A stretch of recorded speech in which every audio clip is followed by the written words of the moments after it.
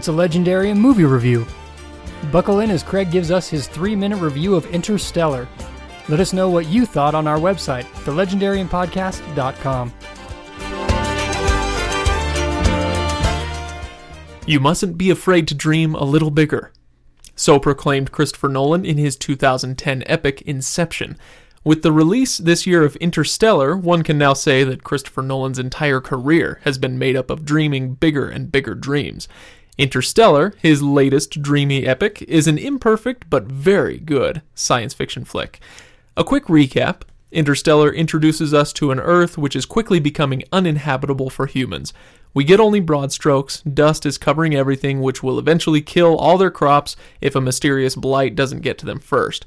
What's causing all of this? Global warming, problems with Earth's rotation or position? Nolan wisely leaves the problem vague. Our hero in all of this is Coop, a former NASA pilot played by Matthew McConaughey, who is getting better and better with age, I say. He's a widower, raising 2 kids with the help of his father-in-law. Coop stumbles into NASA's final desperate mission to send human beings across the universe through a wormhole. He leaves his kids and joins with several other adventurous souls to find a suitable planet for the dying Earthlings. While Coop is off discovering the horrors of time dilation, his abandoned daughter, now grown into Jessica Chastain, is working with NASA to solve the problems of gravity and time. You know, the simple stuff. Coop's team visits several locales until, in one of the film's best visual sequences, he enters... Well, you know what? I'd better let you find that one out for yourself. Interstellar is one of the best sci-fi films I've seen in years, in no small part because Nolan understands that when you traffic in science fiction, the science really should take a back seat to the fiction.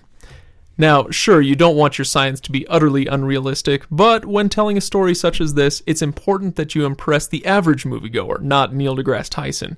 But, now that I've brought him up, I should mention that the pop astrophysicist was pretty impressed with the movie. He offers the so-called Mark Twain criteria. Quote, "First you get your facts, then you can distort them at your leisure," says Mark Twain.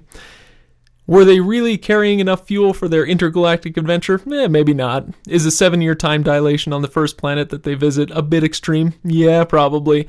But the fact that we get so picky about things like that says more about the film's strengths than its weaknesses. Watching Interstellar, I was reminded of 2 authors on opposite ends of the spectrum of academic respectability, Jorge Luis Borges and Michael Crichton. Questions of time, infinity, and human nature mingle with some fantastic science of both the pseudo and legit variety. The dialogue is not always great, and I'm of the crowd who believes that if you cast Anne Hathaway, you've likely, though not certainly, miscast the part. But I for one forgive Nolan these faults because the movie is just so damn much fun. This is a true theater movie, best seen on as big a screen as possible. Oh, and at 169 minutes, you'd probably better grab the large popcorn. It's a Legendarium movie review.